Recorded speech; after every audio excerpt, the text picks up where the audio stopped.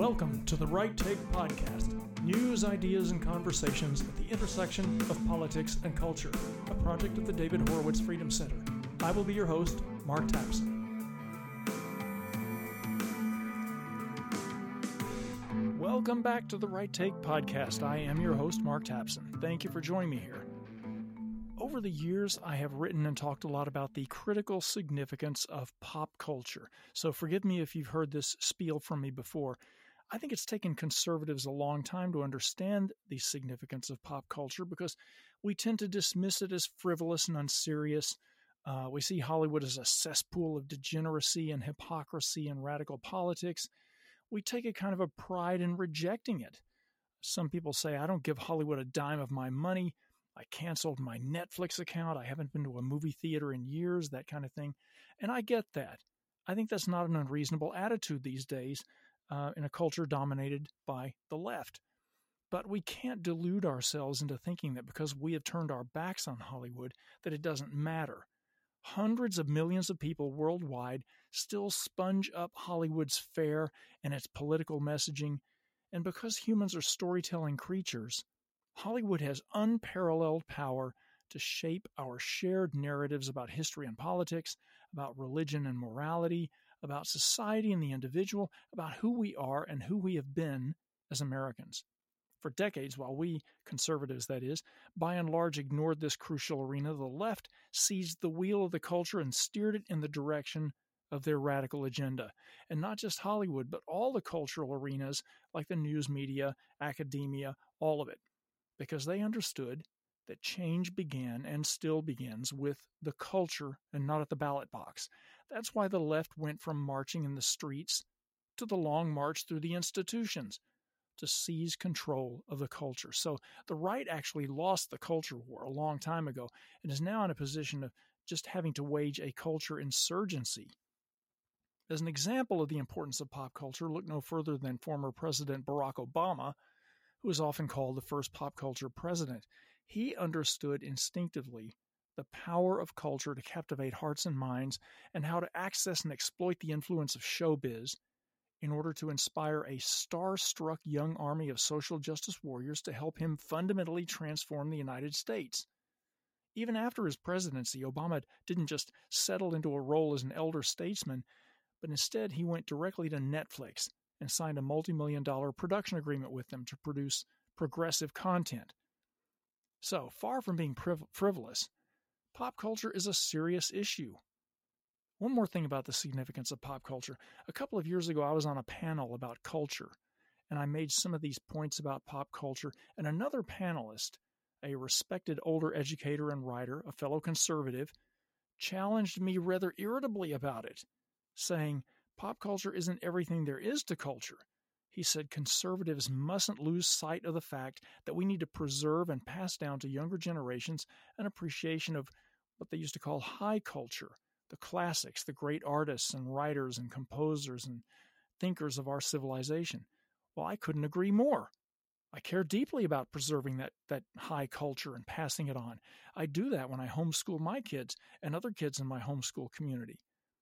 But when we talk about Western culture today, we're not talking anymore about the inherited tradition of the best that has been thought and said from the ancient Greeks all the way through Shakespeare and so on. The majority of young people today are largely ignorant of that culture, or they just flat out reject it as a legacy of dead white males, racism, exploitation, oppression. You know the routine.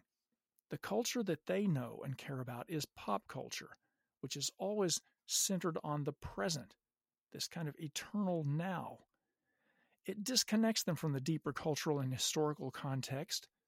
It dumbs them down, and it makes them more vulnerable to indoctrination and totalitarian control. And that's why Hollywood and celebrities and pop culture are important. If we don't get in the game with pop culture and begin the long process of turning that ocean liner around, then we will lose everything, the high culture too. The critic Irving Kristol once wrote, quote, "A world power, if it is to maintain its position, needs to generate respect for its culture," unquote. Well, how many of you out there today think that Hollywood or America is generating respect for our culture? So that's another reason that conservatives need to get in the game. My guest today at The Right Take is a noted pop culture critic, so we're going to have an important chat about all this. So please stay with us here at the intersection of politics and culture. You do not want to miss this discussion. And don't forget to subscribe to The Right Take so that you don't miss any of the important conversations that we are having here. Remember, if you like what you hear, please leave a review. It really helps. We'll be right back with my guest after this rockin' musical interlude. Don't touch that dial.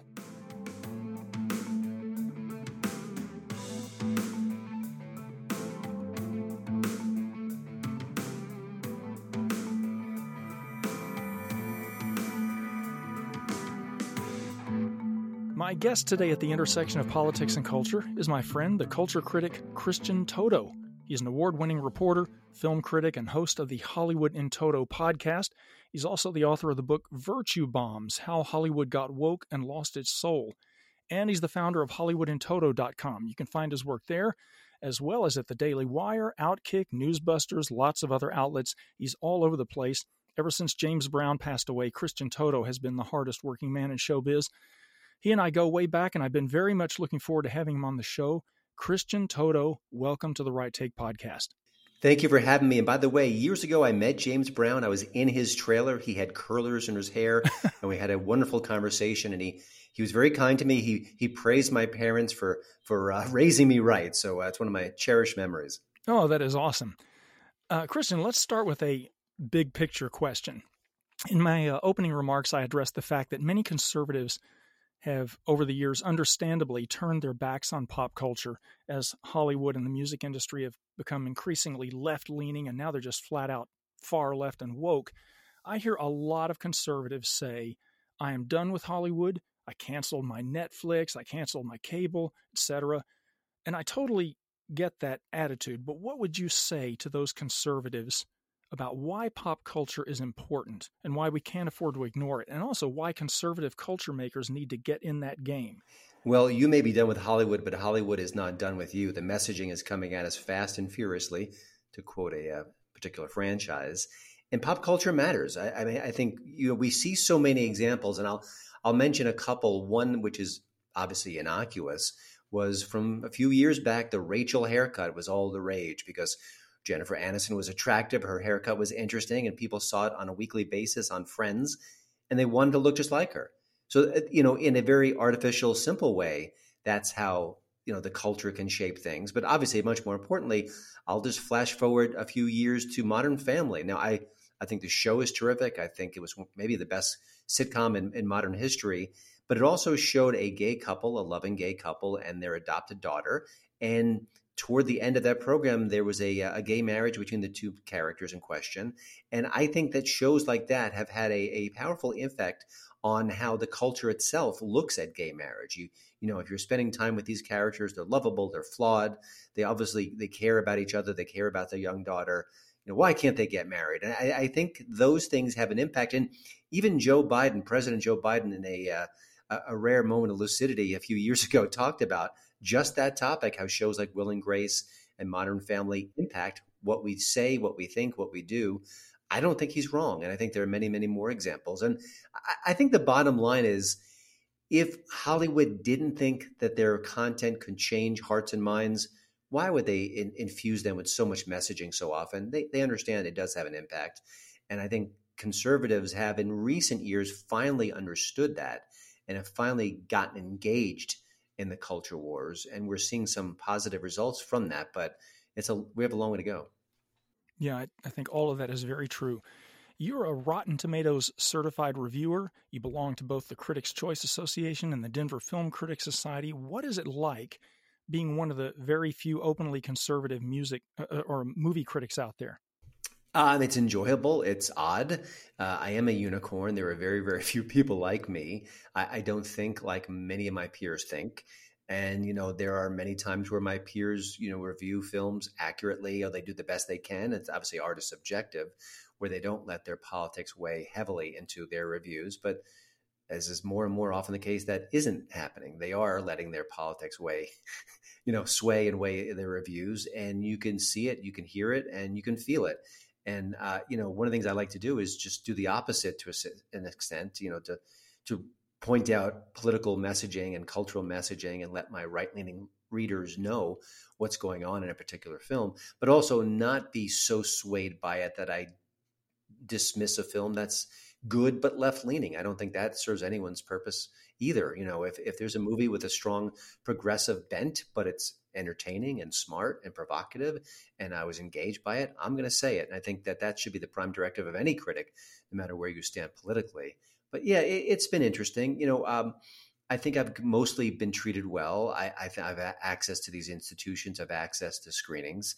Have I missed interview opportunities over the years? I'm sure I have, but it hasn't been significant. I haven't been treated to my face badly. But, it is weird to be in a space where almost everyone else thinks in a different fashion than you do. Well, you're very prolific, both writing and speaking, so more power to you, brother. Tell us a little bit about Hollywood and Toto, which is an amazing pop culture site that I think all conservatives should check out regularly. That's been around for a while now, about 10 years now, right? Yeah, almost 10 years. 2014, I started it. And it is who I am, in a sense, boiled down into a website. I'm a right-leaning critic. I am freedom-friendly. I am open to faith-based stories, and I treat them with respect. And I think that is not reflected with the majority of arts coverage. If you look at the Hollywood Reporter and Deadline, The Wrap, Variety, all these different platforms are very left-leaning. And so that means if there's a right-leaning piece of content, a film, a movie, whatever you're talking about, it will be judged harshly. There are stories that will not be covered by those outlets. I think that's even, when we talk about media bias, that's almost the most insidious version, because it isn't just what they do and how they slant the news, it's the stories they leave it behind. And so I take the opposite tact. I mean, if they leave it behind, I want to pick it up and run with it, because often those stories are impactful. And one of the things I do with my site aggressively is cover free speech, cancel culture, wokeism, you name it. Those are really important parts of our culture right now. They are stifling speech across the board. Comedians can't say what they want to say. We're in this new frightening era, and I am doing my best to be on the front lines there. I'm just one person, just one website, but I really do want to cover it as aggressively as possible. And so many times I cover these stories, which I think are interesting and really do impact the culture at large, and the media ignores them because they don't fit certain narratives. So that's where my site comes in. I will cover the basics. I will review movies that everyone else is covering, but I also tackle topics that really do matter, that are being ignored, that need more and more attention. Let's back up for a moment and talk a little bit about you and your background and how you came to be doing what you do. What led you to do this? I know that you mentioned in your book something about wokeness having turned you into an accidental culture warrior because it was destroying the Hollywood that you grew up loving. Tell us about your youth and your the appeal of movies and pop culture, and just how that influenced you and led you to do what you do. Yeah. Well, I mean, I grew up wanting to be an artist desperately. I have 3 arts degrees, which I have really never used in any practical fashion. But along the way, through the years, I've always loved movies. And then as my art career was souring and I realized, gosh, I can't even draw hands and feet. How am I going to make a career at this?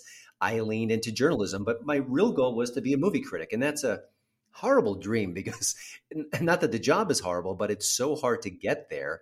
And, even back in the day, it was challenging to work your way up and kind of elbow the existing film critics out of their desk. I mean, who wants to give up that job, right? So I was fortunate enough to do just that. I worked at 2 different newspapers. I basically raised my hand and pleaded with them for me to do some arts coverage and kind of show them what I could do. And that's how I got into it. But even through those steps, I wasn't thinking of myself as a culture warrior. I didn't cover film from that perspective. I just wanted to review movies. I love movies. I want to share when they're great and warn people away when they're terrible. That was it. But then I was in D.C. Around the attacks, the 9/11 attacks. I actually drove past the Pentagon maybe an hour before it was hit. And I started to realize that the entertainment journalism field was very biased to the left, and that my views were divergent, and that people like me didn't really have a representative. There weren't other people like me to say, hey, I'm a right-leaning critic and this is what I thought of the film. So I thought, well, why don't I lean into it? It's professionally smart because there's so few people doing it. I'm scratching an itch in a sense, but also it was organic to my evolving feelings. So that's how it happened. But my gosh, in the last 5 to 10 years, things have just changed dramatically. I mean, between the woke revolution and the fact that Hollywood has gotten more and more aggressively partisan, they've gotten more and more vicious toward people who are conservatives and sometimes Christians within their space. How could I not cover that, be drawn to that, be outraged by that, and not want to illuminate the problem for the readers? I want to get to that culture war issue in just a few moments here. But first, let's talk about a couple of specific movies that are playing right now that have kind of become flashpoints of political controversy. I know you're probably burnt out talking about the movie Sound of Freedom, which is the one starring Jim Caviezel as a real-life figure battling child trafficking. But I think it's probably the most talked about story in entertainment right now. We can't really ignore it. That relatively low-budget indie flick has raked in well over $100 million so far, including making more at the box office in its third weekend than it did on its opening weekend, which almost never happens in Hollywood. Its success is especially impressive because the almost entirely left-leaning movie reviewers out there have launched such an all-out assault on this film. Why do you think that this movie is resonating so deeply with audiences, but simultaneously driving progressive reviewers into apoplectic fits? There's a lot to unpack here. And I think if we were focusing on the movie's unlikely success, the numbers, those are all legitimate stories. They should be covered either by the mainstream press or even just the arts press. For sure, this is an aberration. It seems like every summer there's one movie that takes everyone by surprise, and this is it for sure. But there's much more than that. Now, I think that film critics in general have been treating this with some respect. I think the Rotten Tomato score is solid. It's a solid movie for sure. You can like it or dislike it. There's art is always subjective, but I think most critics have treated it professionally. But I think what you're seeing now is that the mainstream media has been savaging the film in ways that even someone like me who studies media criticism and media bias and knows the hypocrisy in play and knows how corrupt the media has become, and that breaks my heart to say it, but there's nothing could be more closer to the truth. It's been shocking. I mean, saying it's QAnon adjacent and how dare you make this movie? I've seen, I think Rolling Stone, the reporter who covered the story was making fun of the audience that was seeing it because they were older and gray haired. I mean, isn't that ageism? I mean, we did it to President Biden, we'd be attacked for that. But of course, if it's people in a theater, they're for a game. It's cartoonish. It's illogical. It's unprofessional. It's everything bad. And I'm torn with the why. I think I know partly why. I think even though the film is not faith-based, even though the film is not political, it is not partisan, it has drawn a right-of-center, Christian-friendly crowd. And I think for that reason, mostly, the media contingent, which is left-leaning and hates conservatives and Christian-leaning crowds, decided they had to attack it. And there's not much to attack, so they come up with these crazy conspiracies. This is QAnon. This is, the actor has conspiracy thinking. Jim Caviezel has said things. And, often when you read these stories, you don't quite know what Jim said. You don't quite know what he espoused. There's a lot of weasel words. There's often not links to the exact quotes in question. Listen, it's certainly possible that Jim Caviezel has some theories that are out of the mainstream or that are not based by fact. That's perfectly understandable. And if you want to critique it, I understand that to a certain degree. But a lot of actors have a lot of crazy thoughts, and they are not used as a cudgel against their project. So why Caviezel? Why now? Why this film? So I think that explains a lot of it. The press is corrupt. It's crooked. It just is. And they have narratives. They don't have stories. They don't report the truth. They report what they want to support their narratives. And so that's what we're seeing here. And some people have more sinister thinking on it, like, well, they must support child sex traffickers. I don't think that's the case. I don't think they've thought it through that much.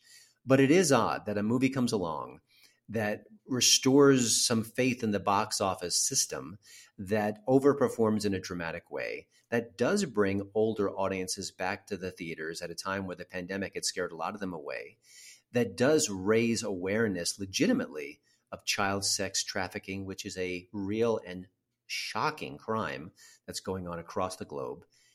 And they make that the target. They make that the enemy. They make that something they need to investigate. They need to besmirch. They need to bring it to its knees. Why?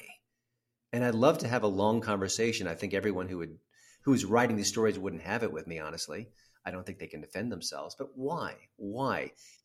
Why are they doing this? And I've answered part of it, but it doesn't really answer the whole question. And I think the answer is maybe disturbing. As you mentioned, Sound of Freedom is not a strictly conservative film, but do you think that its success bodes well for other conservative storytellers who want to reach that underserved audience out there that is eager for entertainment that doesn't sucker punch them politically and hammer them with woke messaging?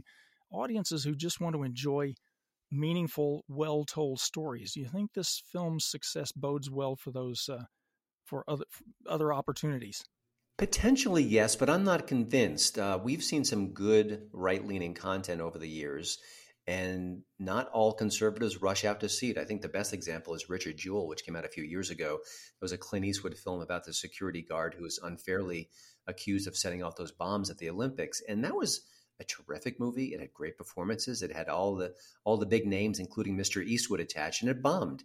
And no pun intended. And I thought, oh, why? And I think that Warner Brothers, they didn't really understand that this movie could be catnip to right of center crowds. They don't acknowledge we exist. They don't want to reach out to us. So that was part of the problem. But I think that conservatives, by and large, are still reticent to engage with the culture. They don't realize the power they have if they use it wisely, that if they had made that a hit, that you get more movies like it. So I'm still not completely sold. I give a lot of the credit to Angel Studios. They're the distributor of Sound of Freedom, and they know what they're doing. They know their audience. They know how to reach out to them, how to converse with them. And so I give them a lot of credit. Listen, it's a good movie. Don't get me wrong, but this is a lot of marketing involved. And I think that, good marketing will get big results. And we're seeing that with Barbie. That movie had genius level marketing. They hid the hard left messaging of the film. So everyone thought, oh, it's just a sweet, funny, pink-laden movie with Margot Robbie and Ryan Gosling. They're good looking. I'll go see it. I love Barbie dolls. I grew up in that. Not realizing it was a man-hating movie that was just full of feminist creeds. It's, so marketing really matters, but it does, I think the Sound of Freedom's success does show there's an appetite and an audience for stories like this, for heroes, for heroic tales that aren't hand-wringing and saying, oh, why do I do the things I do? We miss the heroes in our culture. We've got too many anti-heroes. I love Tony Soprano. I love Walter White, meaning their shows, but these are bad people doing bad things. And, while that's fine and that can create a great art as well, we are lacking in the hero department. And I think maybe this movie connected with that hunger for stories and heroes where you can take your kids, you can share it with friends. You can say, boy, I wish I could be as brave as that person on screen.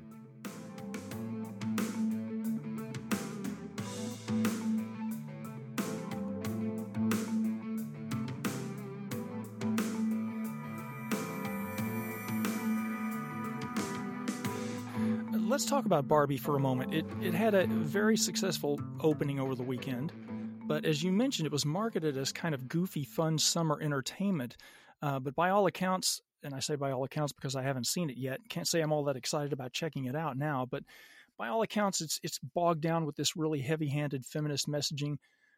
What is your take on that? Do you think its box office success is going to encourage more insufferably woke movies in its wake? What's your take on the impact of this Barbie movie? I think it will inspire more woke-infused films, and I'll tell you why. Hollywood is a very bubbled community. They hear what they want to hear. They say what they want to say. They're not listening to this podcast. They're not reading the Daily Wire. They're not getting opinions outside of their worldview. And if they were, they would be wiser. They would understand their audience better as a whole. But I think they'll see this and say, oh my gosh, we need to make more movies like this. And it's funny to me, and not ha-ha funny, because we just saw Sound of Freedom. We've just recently seen Top Gun Maverick. And those are films that I don't think Hollywood is scrambling to duplicate. I don't think they're going to make movies like them in the near future, thinking we want to mimic their success. So I just think the community is so uneasy with half the country, so unwilling to reach out, so unwilling to listen and learn, that they just want to reinforce what they're thinking already. And they'll ignore all the woke bombs before the film and say, oh, this is it, not realizing that it was the marketing and the brand and the power of that doll and what it means to millions of little girls who have grown into women, that was the key factor, and that the trailers and the teasers were just brilliantly made, and they were very strategic in hiding the story and hiding the messaging. It was a tease. So many trailers today, they tell you the whole movie. You feel like you've seen it already. And the Barbie trailers didn't do that. So I give them all the credit in the world. I think it was this honest campaign, but boy, it was smart and it worked. Well, you really anticipated my next question about Hollywood as a bubble. How long can Hollywood sustain itself as this kind of defiant bubble of woke elites who sometimes openly show disdain for, the flyover Americans between the coasts in a country that's increasingly fed up with wokeness? I mean, Hollywood already now gets most of its revenue from overseas, especially China. So is Hollywood just going to increasingly give up on American audiences or focus narrowly on the ones who agree with them politically and tailor its product for an international audience? Or is Hollywood ever going to find its way back to focusing on making entertainment for all Americans like it did when I was a kid? Well, we're seeing two dueling strikes, which could change a lot about how Hollywood operates. But even before the strikes, we were seeing Netflix and Warner Brothers Discovery really start to aggressively dial back on the woke and focus in on things that entertain and that don't alienate audiences. And I think that trend may aggressively continue, if only because the industry is suffering so badly. I mean, look what happened to Disney. Disney was this beloved bulletproof brand. They made wonderful stories for all ages. They've been doing it for decades. You really don't have a more powerful institution in Hollywood than Disney. And then they have the Star Wars franchise. They have the MCU. They've got Pixar. They have the Indiana Jones films. They have so much content, so many IPs, so much at their disposal. And what do? They picked a fight with a conservative governor in Florida. They've gone uber woke. They've changed the content of their films. They've introduced sexualized themes into kiddie programming.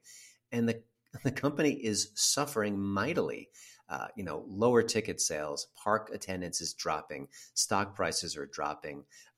Brands that once rallied the audience to go see them, like Indiana Jones, all of a sudden we don't care anymore. They can't even make a new Star Wars movie. They keep talking about, we've got this in development. We've hired this actor and this director and this screenwriter. Well, where are those movies? We haven't seen one in a while because they've really hurt the franchise with all their various mistakes, which is a topic and a story for another day. It's too lengthy. So I think all this divisiveness, I think all this woke, I don't know if the Hollywood that emerges from the dual strikes, I don't know if they can afford that anymore. They could for a while, absolutely. But now we're seeing streaming platforms really struggling financially. And, a couple of comedians had some really great cogent comments about the situation. Tim Dillon mentioned how, his little podcast, his little video show is very successful, draws lots of eyeballs, and the budget is minuscule. But if you're in Hollywood, if you're going to put on a show, you need many more resources to make it happen. It just doesn't financially make as much sense as it once did, because you can have a YouTube channel that does it all, that gets the eyeballs for far, far less. And then comedian Andrew Schultz mentioned how, one of the things that the streamers are doing is they're not really giving away the numbers. How many people are watching these shows? What's the ratings, the real ratings? We don't have access to that. And his theory is that the numbers are bad. And when they reveal the numbers, maybe the strike will force them to. Their stock prices could suffer. Their economic situation could suffer. Maybe they can't hire as many people for as much as they once did. And the whole house of cards comes crashing down. So all these raw economic forces may force Hollywood to go back to just putting on a good show. I'd love to see it. I don't want the pain that's being, pushed on these people. I mean, there's a lot of good people in Hollywood, for all the people who rub conservatives the wrong way. But this may just be what needed to happen. Let me circle back, if I may, as they say in the White House press room. Let me circle back to talking about conservative filmmakers for a moment. Are conservative storytellers and filmmakers, are they ever going to be able to make inroads past the far left gatekeepers in Hollywood? Or are they better off, because I hear conservatives talk about this all the time, are they better off building a parallel culture, kind of with their own movie studios, their own distribution systems, and all that stuff? What do you think is the best route for conservative storytellers? I hate the notion of a parallel ecosystem like you're describing, but I also think it's necessary. And I think that it has to happen. It's happening now to a certain degree. It needs to grow. And I think in my hopeful vision, that will force Hollywood to let those artists back into the fold, realizing that they've got great stories to tell and that they're drawing a big crowd. But for now, yeah, I mean, listen, there are a million stories you could say that would make a great movie. That could make an incredible TV show. Why don't they put out a comic book about that? That won't be made for ideological reasons. So you're leaving money on the table. And there are certain actors who don't work, in the system anymore. And look at James Woods. He's in his 70s. He appears to be healthy. He's a great actor. He's always been a great actor. And he's basically, his career is over. He hasn't made anything of consequence in a while, in part because of his politics. Now, he's right of center. Sometimes he throws some sharp elbows, but I can show you a dozen actors who are left of center who throw far sharper elbows, more aggressive, more mean, more conspiracy laden, who work all the time. I just mentioned Bette Midler as one.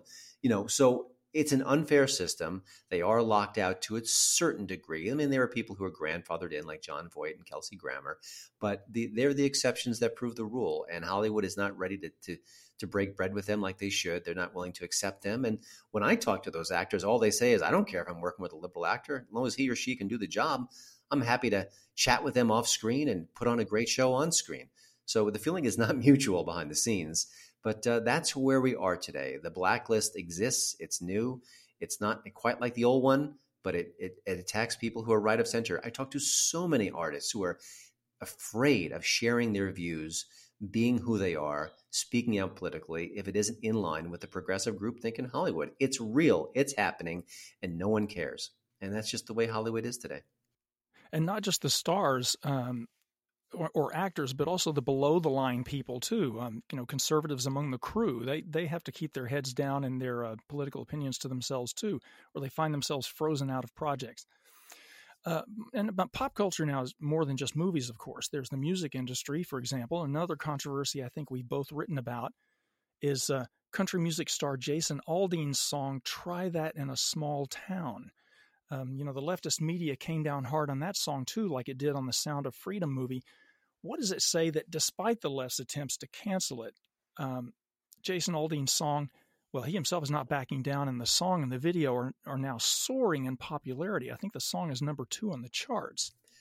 I mean, it proves that there's an audience out there for it. It also shows that if you try to clamp something down, hide it, cancel it, that often it has the opposite effect. I think, the song is rough. It has some rough, I guess it conjures rough imagery.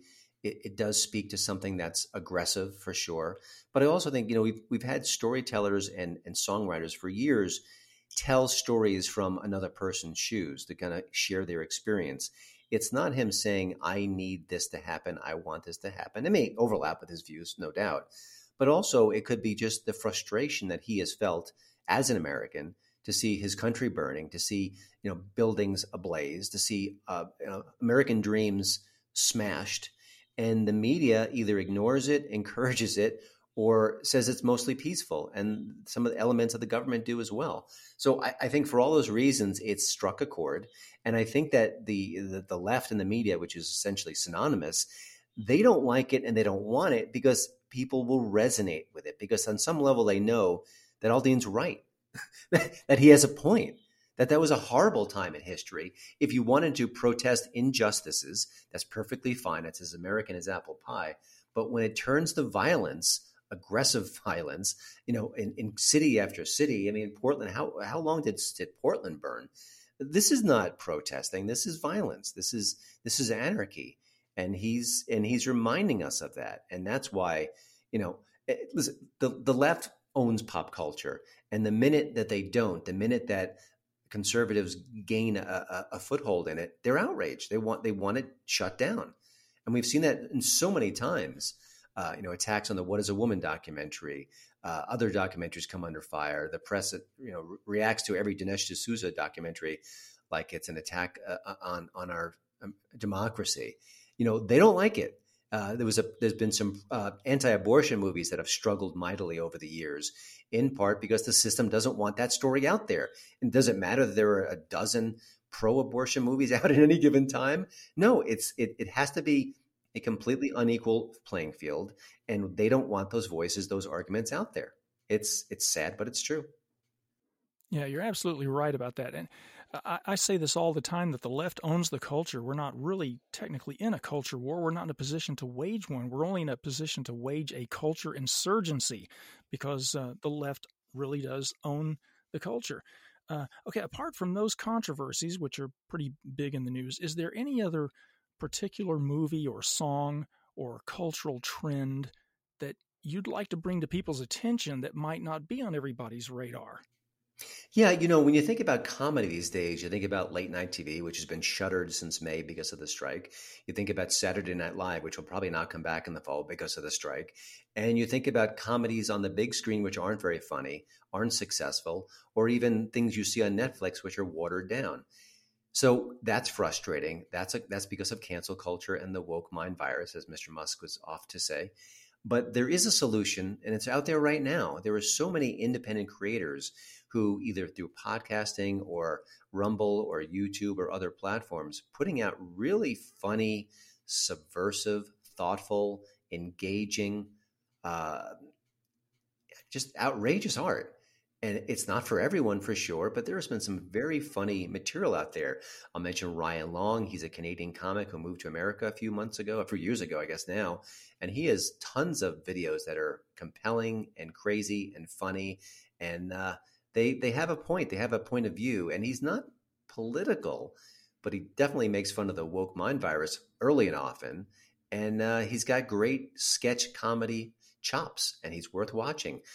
There's an organization called Free the People, and they've been around since 2016, but they're starting to get into the comedy business. They've got multiple sketches. One was about the Patriot Front group, and we don't know the full truth about that organization. A lot of conservatives think it's a front, it's a scam, it's a routine by the government, and that may be conspiratorial, and it may be partly true because we've seen the FBI infiltrate some groups in a way that's very aggressive, like the Governor Whitmer kidnapping case. But when you watch the video, it's funny. It's just handsomely produced. It doesn't look cheap. So there's Tim Dillon, there's Ryan Long, there's that organization. Dave Landau is doing some great work along with Quarter Black Garrett at Blaze TV. They have a show called Normal World. It's a video podcast, but they do a lot of sketch work. And, and they'll make fun of the right as well. And of course, they got the Babylon Bee, which is just killing it across every platform possible. Podcasting, videos, the website, the fake headlines are just brilliant. And they're drawing a massive crowd. And just for if people aren't aware of this, they've been attacked for years by both the press and social media. Facebook is basically at war with them constantly because their satire works. It's effective. It cuts to the chase. It leaves a mark. It's based on truth. And there are bodies in this country that don't like that. Snopes doesn't pick on The Onion, which is another fake news website. It's satirical, but it's from the far left. But they attack the Bee early and often because they don't like that messaging out there. They know the power of humor. It's why Saturday Night Live is aggressively left of center now, even though it was more balanced for 40 years.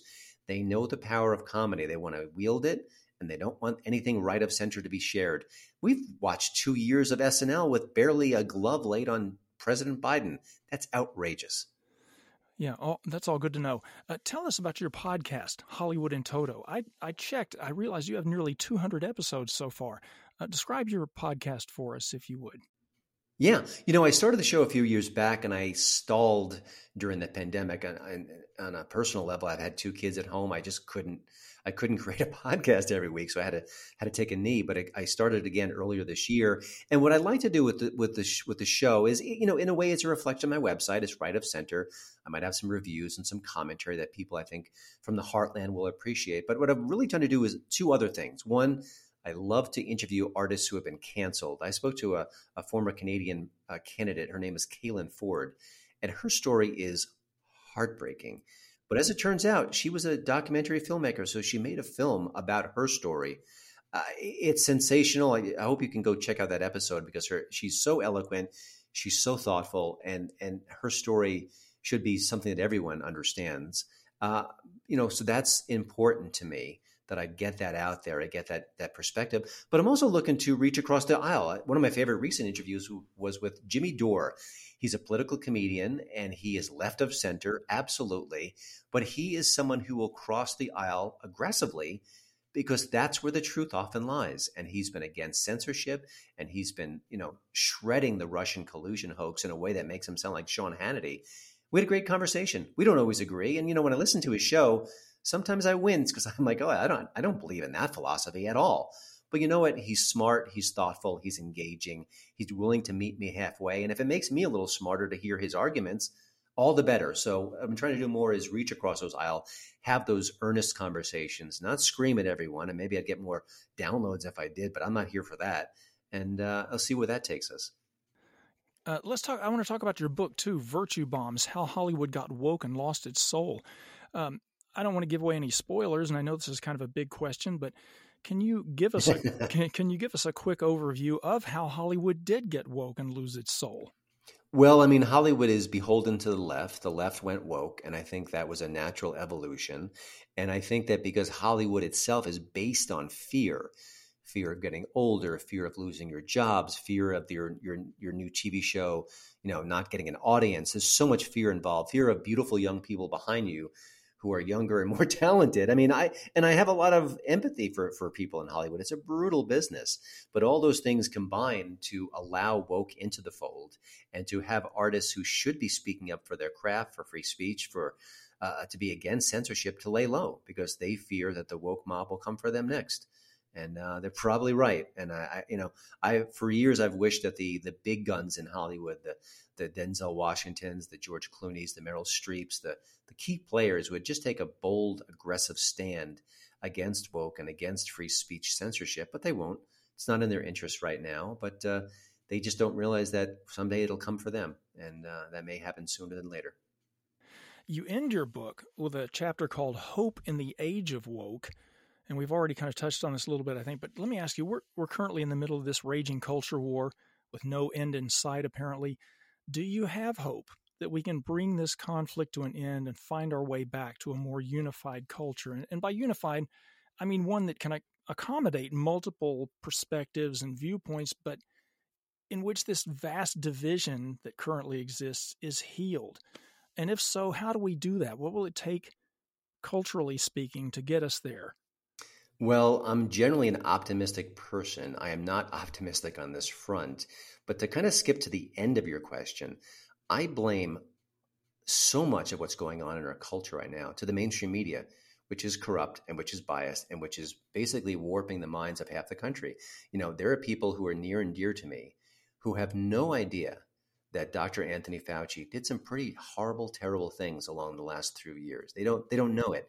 They're not privy to it. They don't see those headlines. Those stories are not going to flash in across their smart screens. It's just not. And that's a microscopic example of what's going on. I joked recently on social media that, the Republicans could impeach Joe Biden, and I'm not sure it would make the New York Times front page. So many stories are just not being covered today. So, and when they're covered, they're so slanted, so grossly, changed to fit a certain narrative. So half the country is at war with the other half, in part because they're not getting the message. As a conservative, I accidentally see all of it. I read the views that I agree with, and then I see what's happening on Facebook and all these different social media platforms. So I see what the Washington Post is up to and CNN. So at least I get the big picture and I can decide for myself. But so many good-hearted people in all our lives don't get that. They see one side of a story. And so that inflames the culture wars, inflames the divide to a massive degree. And until that changes, I don't have hope for our country. And I combine that with the young people who are against free speech in our culture, which is, by the way, enforced by the media, which doesn't like free speech either, which is, again, shocking and something I would never have said 5 years ago, but it couldn't be more obvious. So all those different factors don't give me hope. I'd like to think it's in the DNA of America that we will bounce back, we will recover. But I don't know if that's going to happen. Maybe there needs to be a dramatic event that will shake up the system in the country. But by gosh, if we were even attacked from another country, I think we'd fight against each other harder than against the enemy. Good point. I'm like you. I tend to be optimistic, but I definitely think it's an uphill battle now for us to try to prevail in the culture war and to turn this country around. Christian, what is the best way for people to keep up with what you're doing? Is it just through your website or social media? Where do you want to direct people? Well, my website is hollywoodintoto.com. That's my handle on Twitter, @HollywoodInToto. And I've got the Hollywood in Toto podcast, which is a weekly show, but I'm putting in a lot of bonus episodes, and we'll be expanding in the near future. I'm looking to go into make it a video platform as well, and then get more episodes out there as time marches on. So those are the main ways to find me. But I also pop up on Outkick and the Daily Wire. You can read my stories each Saturday on Newsbusters. So I'm busy. Let's put it that way. Yes, indeed. Definitely. People, I cannot recommend enough that you check out Hollywood in Toto regularly and subscribe to his podcast. I can't think of a better source out there for conservatives to keep up with what's going on in pop culture, which, as we spoke about earlier, it's a really important arena to keep up with. Christian Toto, thanks so much for coming on today at the Right Take podcast. Please keep up the great work.